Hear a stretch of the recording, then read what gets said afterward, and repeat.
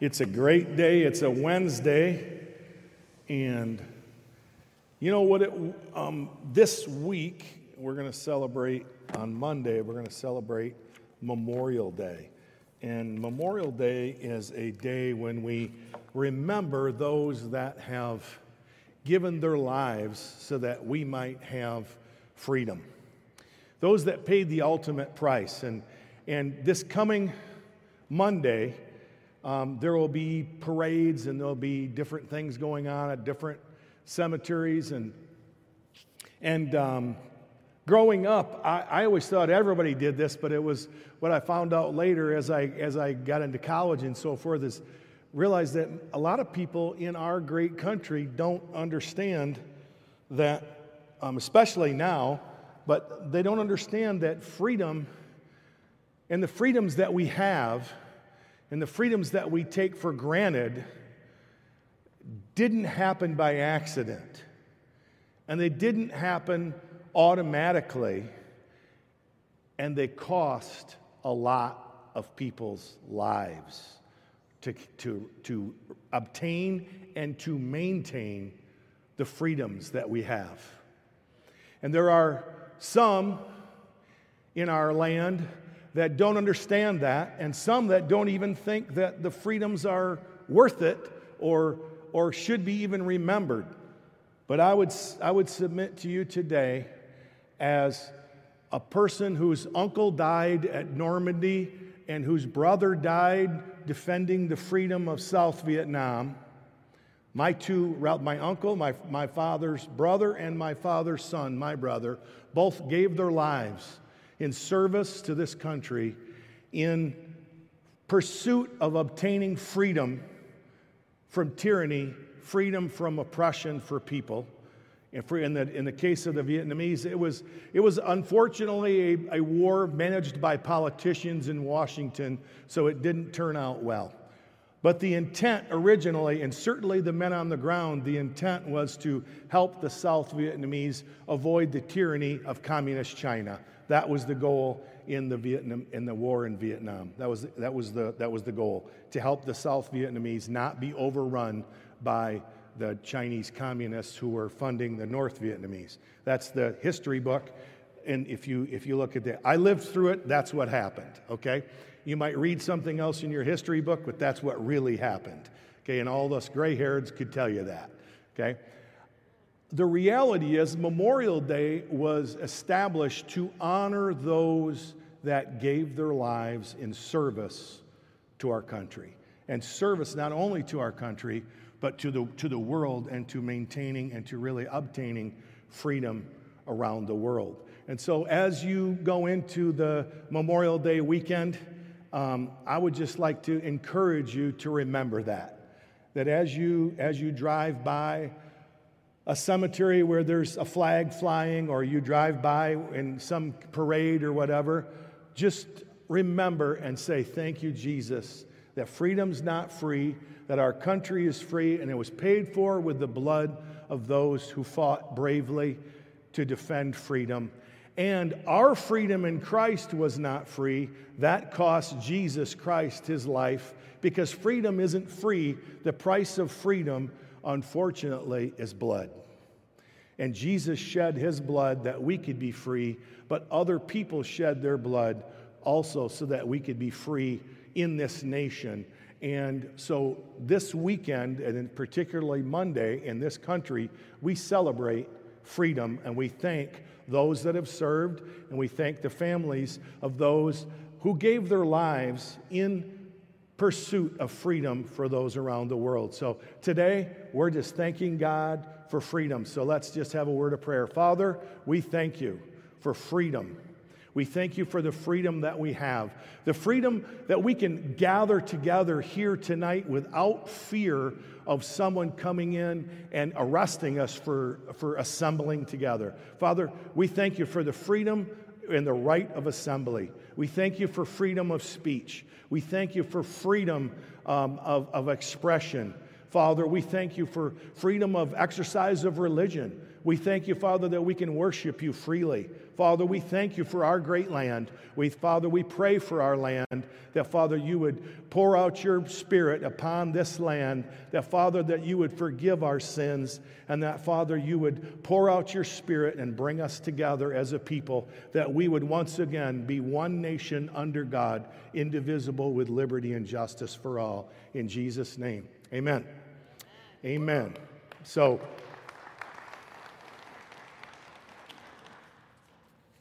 today is also the week that we remember and commemorate the day of Pentecost. So the day of Pentecost is kind of a lost feast, really, for the most part. Nobody really, they don't celebrate it a lot, but the reality is it's this week is when we celebrate the day of Pentecost. And if we look, I'm just going to go real quickly here. Acts chapter 1, verse 8 says, "But you shall receive," this is the Lord Jesus talking to his disciples right before he ascended. He says, "But you shall receive power when the Holy Spirit has come upon you. And you shall be my witnesses in Jerusalem, Judea, Samaria, and the ends of the earth." Now, it says that you shall be my witnesses in Jerusalem, Judea, Samaria, and the ends of the earth. But it says you shall receive power. Now, the word there is dunamis, which is where we get the word dynamite, which is explosive power. Power that's explosive in nature. It's not just a slow burn, it's an explosion. Okay, so the Holy Spirit is not something meek and gentle, and he is meek and gentle and quiet, but he's also explosive. So a few days later, it says, when the day of Pentecost, which is 10 days after the ascension, now when the day of Pentecost had fully come, this is Acts chapter 2, verse 1, when the day of Pentecost had fully come, they were all with one accord, which means they were in agreement. They were in one place.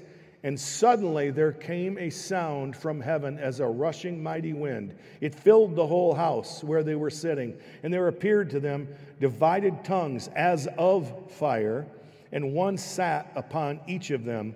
And they were all filled with the Holy Spirit and began to speak with other tongues as the Spirit gave them utterance. Wow, that's a wild scene when you really think about it.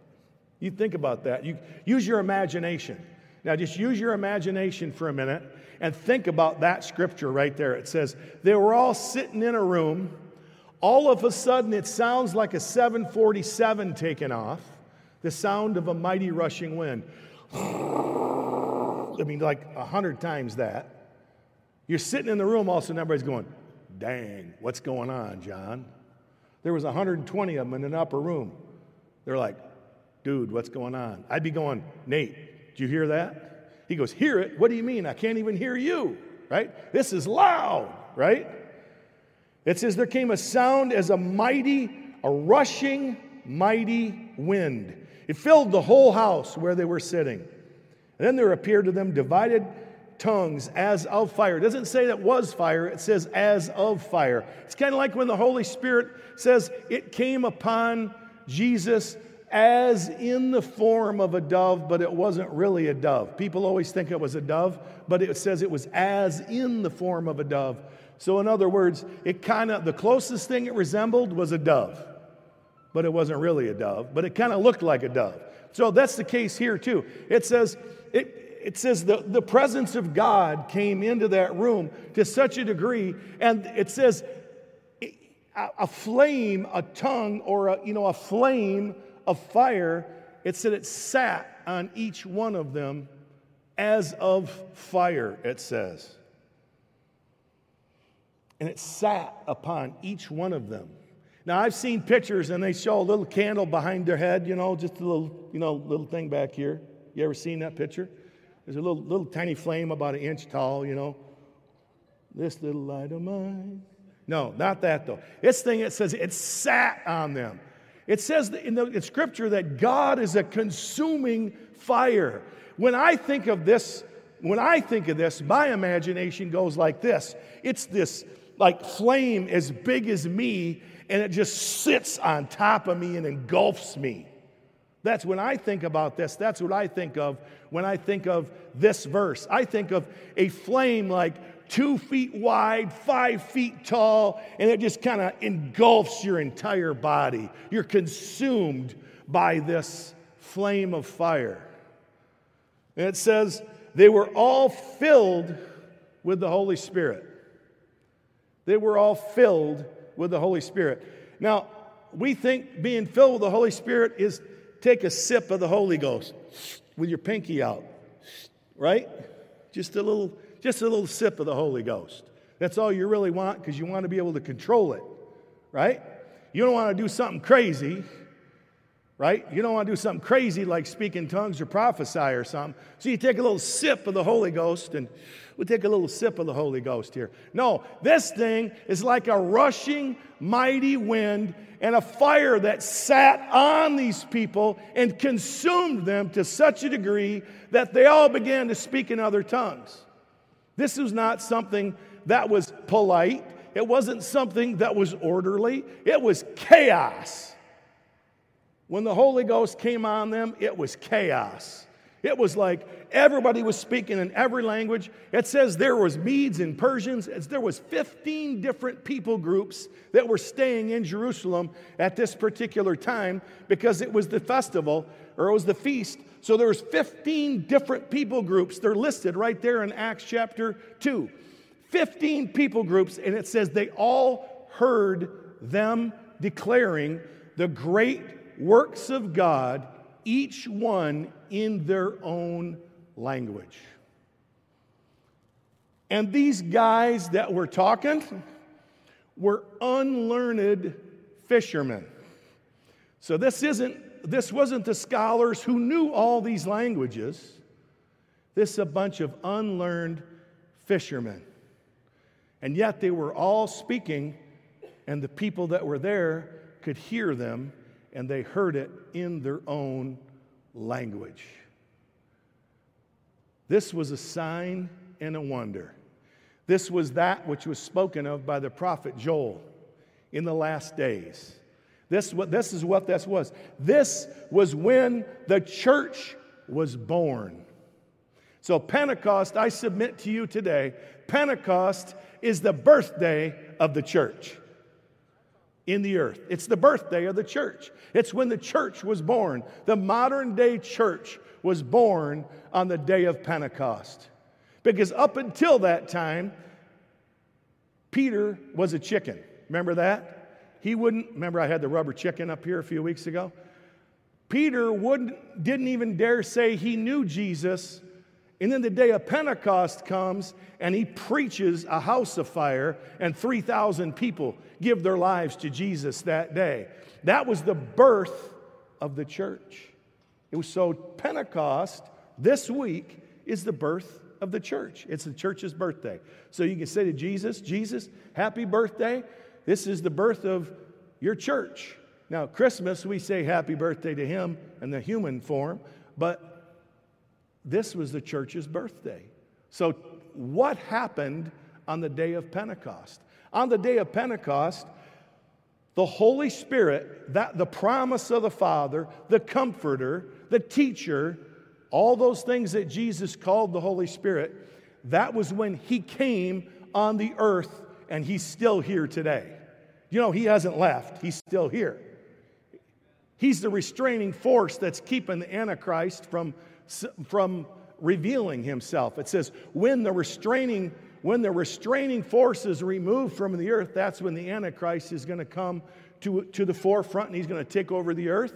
But that's after, by the way, that's after we're out of here. So at least if you're looking for the first load out, I'm looking for the first flight out of here. I don't know how about you, but I'm hoping for the first load out. Anybody else want to be on the first? I want to be on the first resurrection.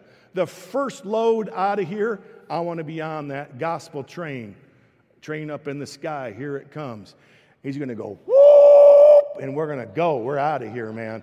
And it could be quicker than you think. But you know what? Until then, we have to occupy until he comes. So how do we occupy? We realize that the Holy Spirit is not an option that you can just choose to take or leave. The baptism in the Holy Spirit is essential. Now, in the last year, we've had to understand who essential workers were, right? So it's kind of a bum deal when they tell you, I'm sorry, but you're not essential. You have to stay home. That's kind of a bummer. So I declared that all church workers were essential. So we all kept working. But because I said we're essential. And nobody told me we couldn't, so I worked every day throughout the whole pandemic. But anyway, not everybody around here did, but I did, because I said I declared myself essential, and therefore I was essential. And that's how silly this was. You could declare yourself essential and nobody stopped you, so it's all good. But anyway, the Holy Ghost is not an option. The Holy Ghost is essential in your life today. You need the Holy Ghost.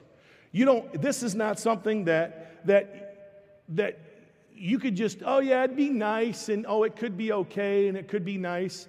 No, this is something that you need in your life if you're going to be a productive, impactful follower of Christ in 2021. You need the baptism in the Holy Spirit. You just do. You need it. And if you don't have it, I have a little book here. You read this book, time you're done reading this book, you'll say, man, I got to have this. And there's a prayer in the back. You pray that prayer. You ask Jesus to baptize you in the Holy Ghost. You know what happens? He will. That's literally how it works. He is the baptizer in the Holy Spirit. There's not some magical person that has to do it with you. You can pray and ask Him to baptize you in the Holy Spirit right where you are. And it's a simple prayer. Nothing's hard. It's simple. It's important, but it's simple. And we got these books. If you'd like one of these books after service, I'll give them to you. We hand these out by the hundreds. And because they're so important, it's such an important part of our life. I grew up myself. I grew up in a denomination that did not recognize the current power of the Holy Spirit. And I went to Christian school. I went to Christian high school. I went to catechism. Every time the church was open, my parents had me in church.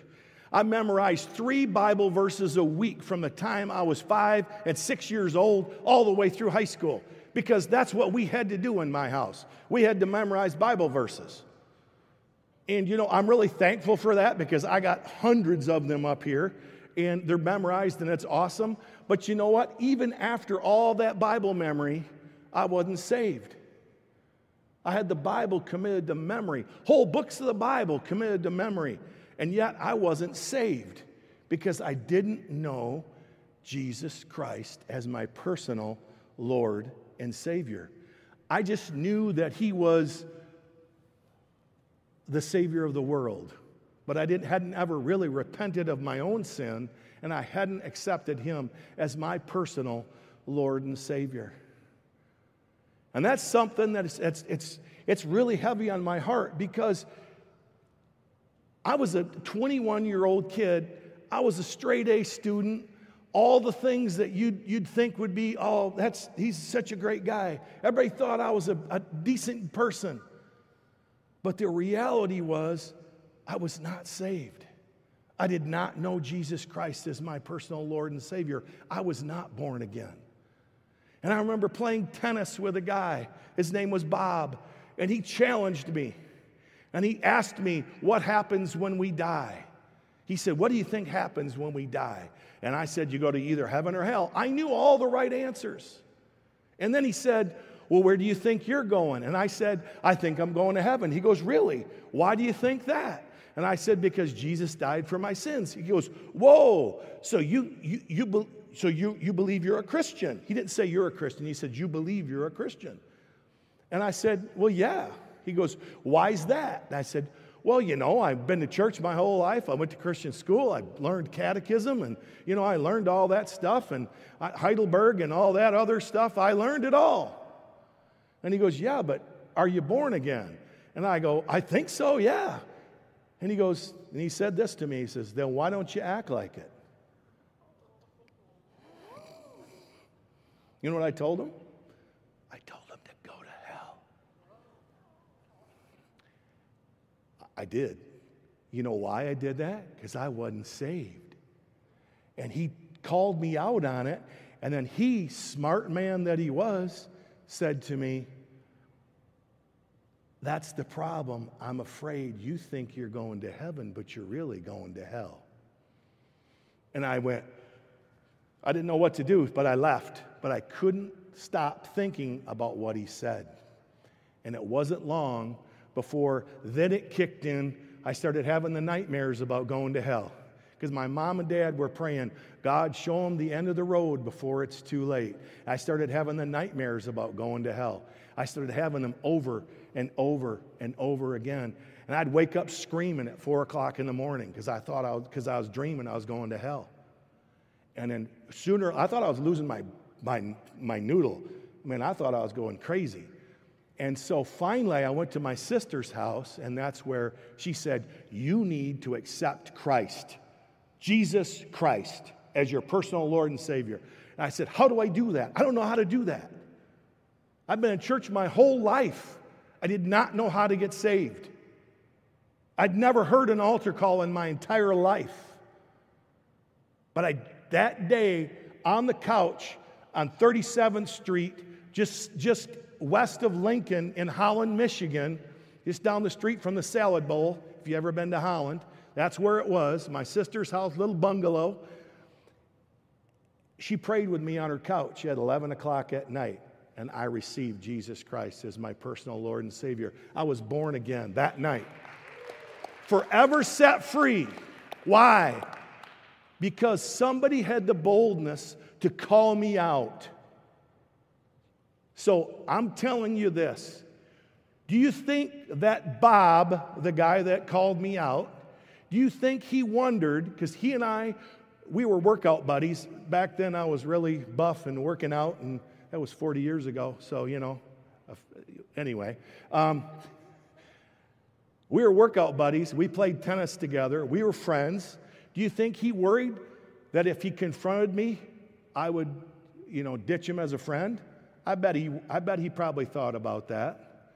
But you know what he did? He loved me enough to risk our friendship to confront me and to present the gospel to me the way I could hear it, the way I had to hear it. I had to be, I call it the 2x4 to the side of the head presented of the gospel. He just took a 2x4 and whacked me upside the head and said, hey, knucklehead, why don't you live like it if you think you're a Christian? And that's the way I needed to hear it. I couldn't hear a nice, polite presentation of the gospel. I had to hear, hey, stupid, you're not saved. That's what I had to hear, because that was just where I was at.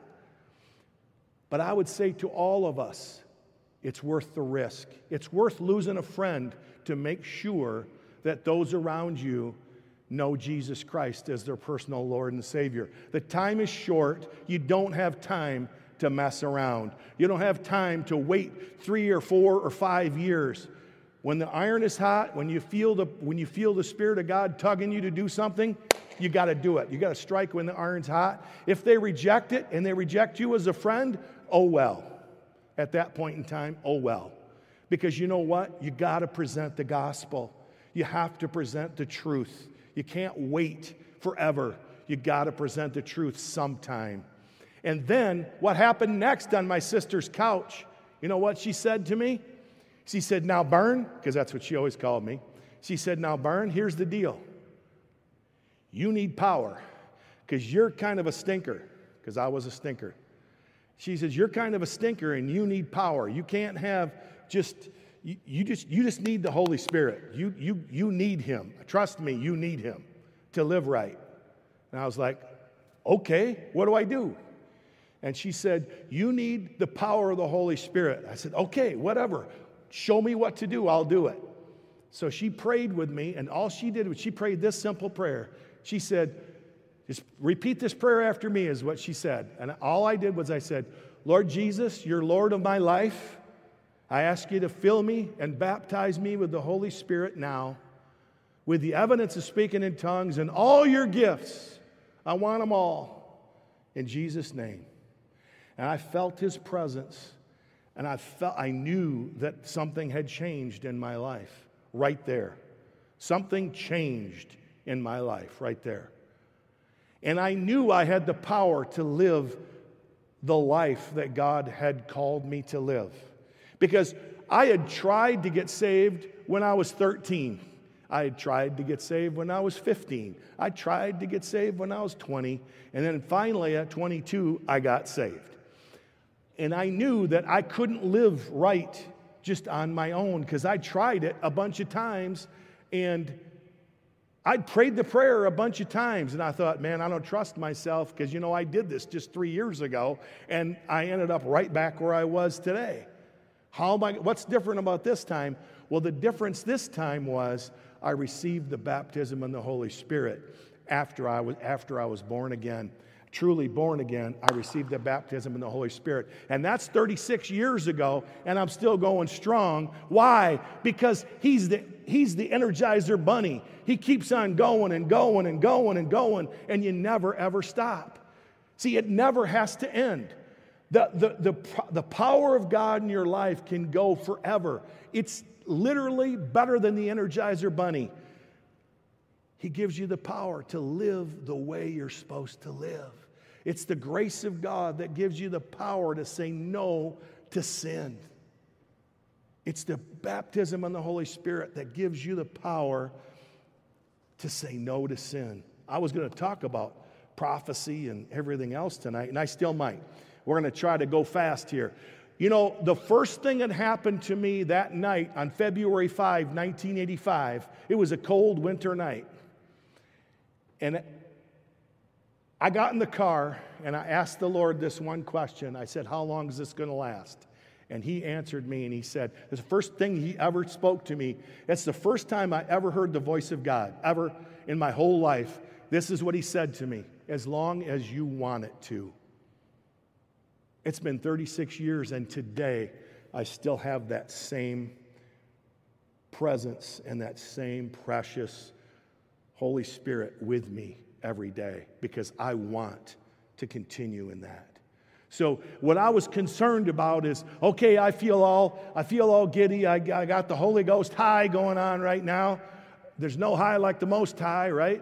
So you got that going on, and then I was worried it was going to wear off and I was going to go back to being the way I was. And the news flash is this: 36 years later, I ain't going back to where the way I was, because he keeps renewing us day by day by day by day by day forever. As long as you want it to, it will continue. But when you decide that you're going to go walk your own way, you can walk your own way anytime you want. But if you want to walk with him, he'll walk with you wherever, for as long as you want to walk with him. It says in John 10:25, it says, I told you, and you do not believe. The works that I do in my Father's name, they bear witness of me. But you, he's talking to the Pharisees, but you do not believe, because you are not my sheep. He's talking to the Pharisees now. As I said to you, this is the verse right here. My sheep hear my voice. I know them, and they follow me. Boy, that's a very powerful verse. It says, my sheep hear my voice. I know them, and they follow me.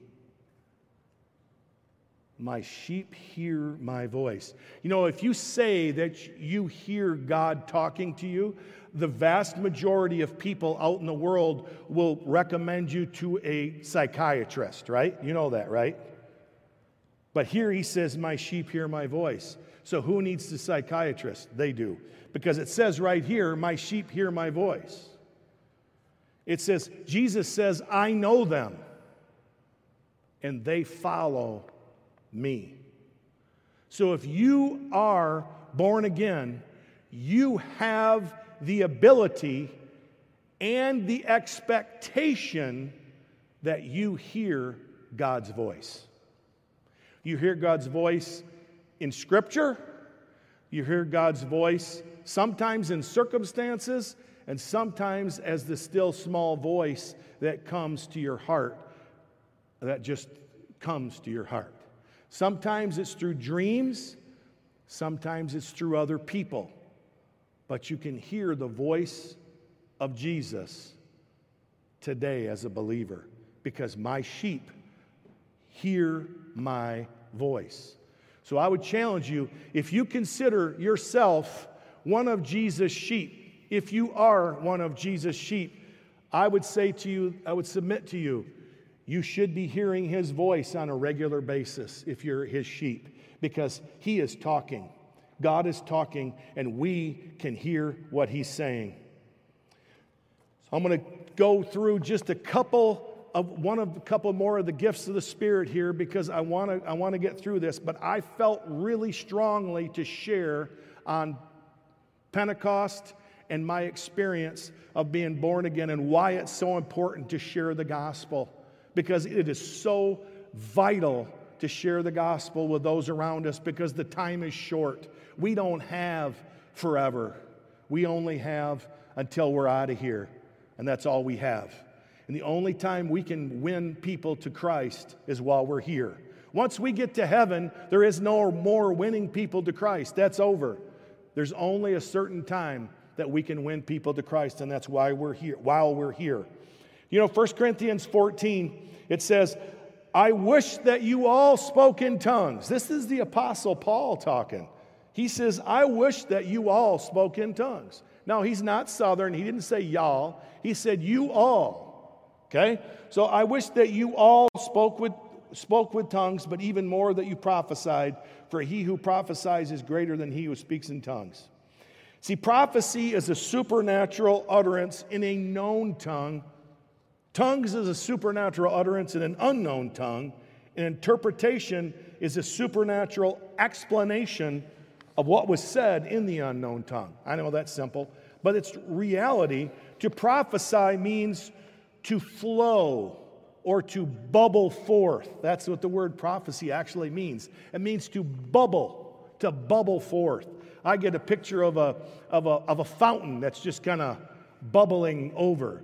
Okay, that's what prophecy is. It's coming out. It says, "Out of your belly shall flow rivers of living water." Right? That's the Holy Spirit flowing out of you. And it says prophecy is the overflow, the bubbling over of your spirit. It's to speak for another, in this case, to speak for God in a particular situation. You know, the gifts of the Spirit are not, here, let me tell you what the gifts of the Spirit are not.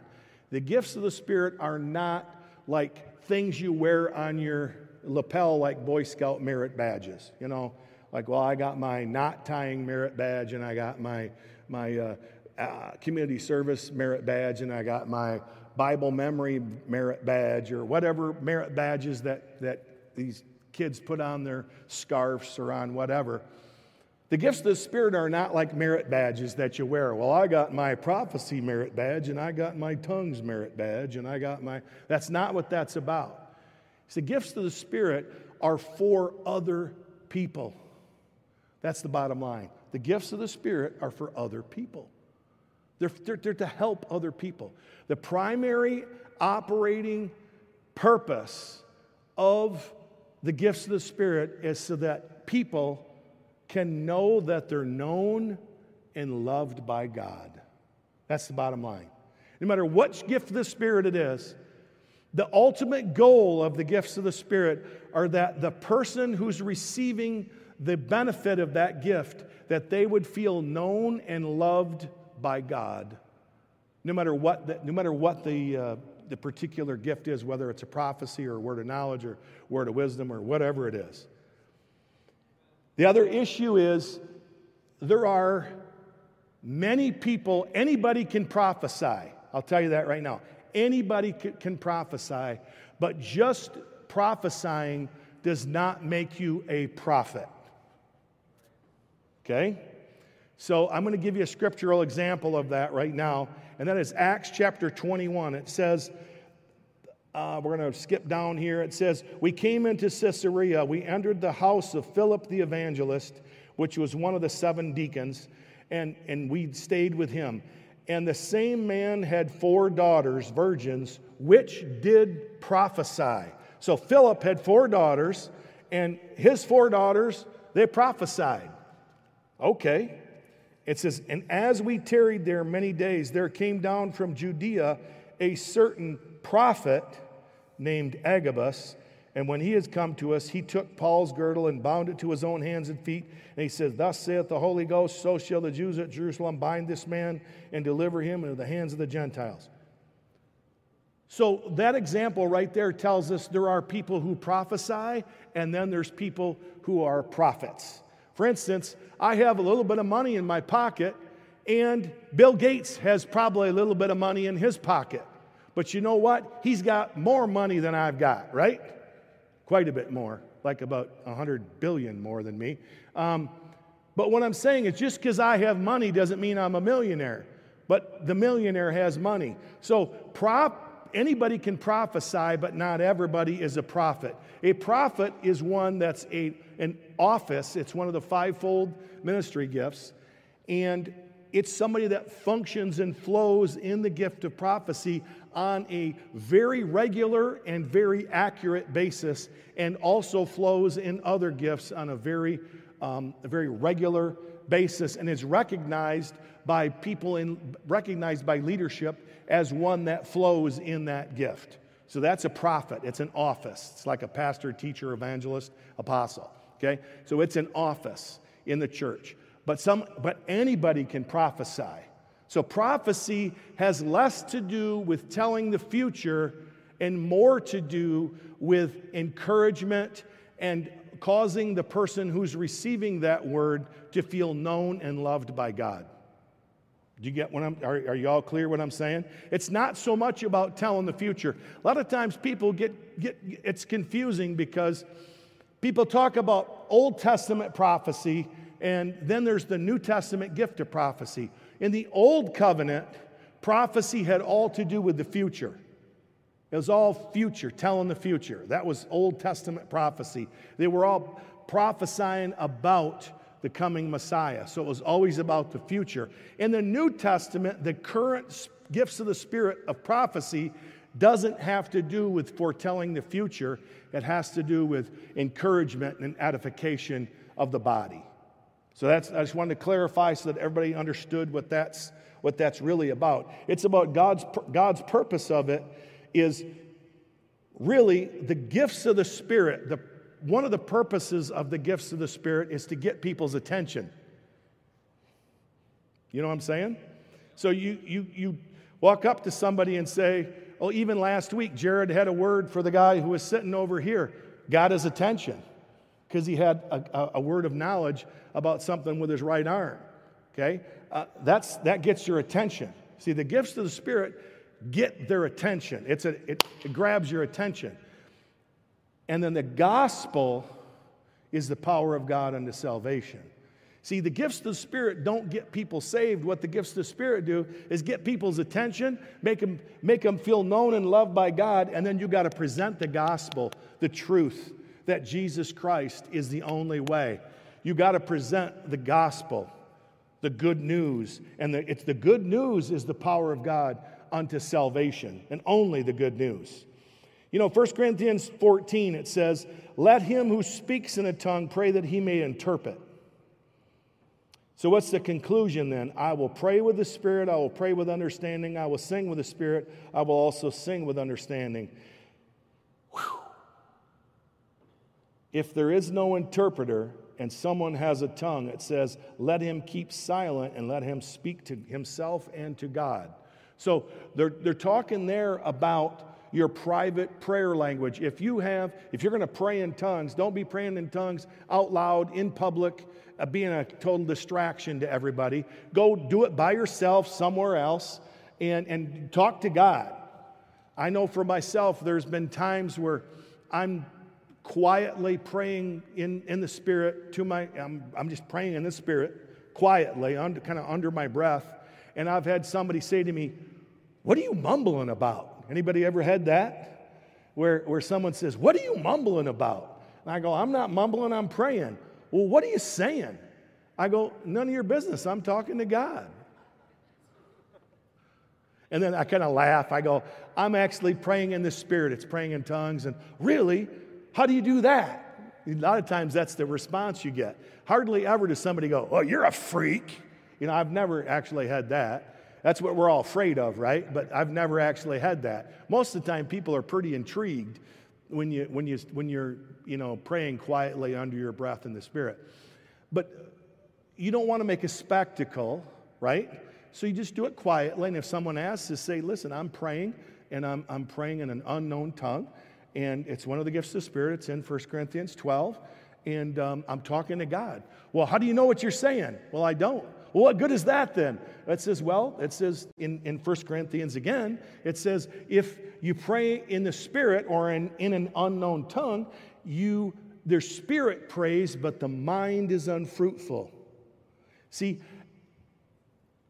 and when you pray in the Spirit, you can actually pray that ask God to give you the interpretation, and that is one of the benefits or one of the byproducts of praying in the Spirit, praying in tongues, is that you say, "God, I don't know how to pray for this situation." Romans 8:26 says the Spirit helps us when we don't know how to pray. Romans 8:26, that when we don't know how to pray, He helps us with groanings that are too deep for words. And we pray in the Spirit, and we pray in tongues. And then after we're praying, it says in 1 Corinthians 14, "What shall we say then? I will pray in the Spirit, and I will pray with understanding." So the system, this is what I do in my prayer life. There's a situation, you pray what you know to pray, English. When you've prayed everything you know to pray, you pray in the Spirit. So you pray in tongues for a while. And you pray in tongues until you know something else to pray. And what that is, what you don't realize, when you suddenly know what to pray, you're getting the interpretation of your own tongue. And you pray with understanding again. And you pray in the name of Jesus, and you bind the devil, and you pray whatever needs to be prayed over here. And when you don't know how to pray anymore, you pray in tongues again. And you go over here and you pray in the Spirit for a while. And then when you suddenly know what to pray, you're getting the interpretation of that tongue, and you go over here and you pray in the English again. And that's the way you can pray without ceasing. It's the only way you can pray without ceasing is if you have this supernatural gift, which is called praying in tongues. It's one of the gifts of the Spirit, 1 Corinthians 12. I didn't make it up. I'm not smart enough, okay? But I know how to use it. And it's reality. When you don't know how to pray, you pray in the Spirit. So it's your secret weapon to always pray the perfect will of God, and praying over things and praying about things that you don't even know how to pray about. Oh, man, we're done, and I'm not done. We're out of time, and I'm not done. It says when he speaks in the Spirit, He speaks mysteries. When we pray in the Spirit, we speak mysteries. We speak that which we're not aware of many times. We pray over things that we don't even know we're praying over, because the Holy Spirit helps us in our own natural weaknesses. He helps us. And then He causes the interpretation to be manifest in our mind. And many times what I've seen, and I've been doing this for 36 years, people, and I don't by any stretch of the imagination think I'm an expert at it, but I've been doing it more than a couple days, and that is this. When you're earnestly desiring God to move, and you're earnestly desiring spiritual gifts to help other people, what ends up happening is that you end up flowing in these gifts without really realizing that you're flowing in these gifts. Anybody ever know what I'm talking about? You end up prophesying to someone when you don't even realize you're prophesying to someone. And afterwards you go, "How did I know that?" You go, "How in the world did I know that?" And then you realize, and if you're like aware, you go, "Wow, thank you, Lord. That was the word of knowledge, or that was a prophecy." And sometimes you're praying in the Spirit, you don't know what to do, and suddenly you know what to do. You know what that was? That was an interpretation. That's the gifts of the Spirit. Sometimes you're somewhere and you just know what to do. All of a sudden you know what to do. That's a word of knowledge in operation. See, it's not something that you sit there and you check off box A, box B, box C, and you can only use one a week. That's not how this works. You can operate and flow in this every day, all day, every day. In business deals, Lord, what should I do? And you start praying in the Spirit. You know what happens? Suddenly you know what to do. And you know how to answer a question, and you get the contract. You know what that is? That's God helping you with a word of knowledge, or God helping you with an interpretation. See, that kind of stuff, that's a practical application of what God wants to do in our lives. He wants to be real in our everyday lives. The Holy Spirit's not just for church. It's for every day, all day, no matter where you are. He wants to walk with you and talk with you and lead you. And like Jesus says, my sheep hear my voice and they follow me. You know how we follow Jesus? By listening to the Holy Spirit, because that's who He sent us. He sent us the Holy Spirit because He said, I'm going to the Father and I'm sending you another comforter. He will teach you all things and He'll bring to remembrance, John 14:26. He'll bring to remembrance all the things that I've taught you, He said. The Holy Spirit will bring to remembrance all the things that I've taught you. So the Holy Spirit is essential. It's not an option. It's essential for our daily lives.